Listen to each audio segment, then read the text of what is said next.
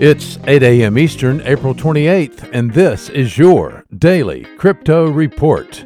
Bitcoin unchanged at $7,743. Ethereum unchanged at $197. XRP is up this morning 5% at 21 cents. These are your leaders by market cap. Top gainers in the last 24 hours. Swiftcoin up 58%. Veracity up 37%, and Hush up 15%. Today's news. The World Economic Forum published a report today that says weaknesses in the global supply chain exposed by the COVID-19 pandemic can be fixed by distributed ledger technology. Do you agree?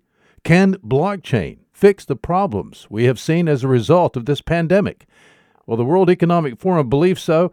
They've written a report that says so, and they are releasing a blockchain deployment toolkit intended to assist government and businesses around the world in adapting their supply chains to the current economic climate and, quote, accelerate an economic rebound, unquote. Big deal.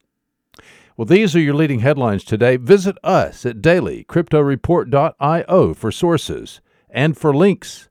Find us on social media, add us to your Alexa flash briefing, and listen to us everywhere you podcast under Daily Crypto Report.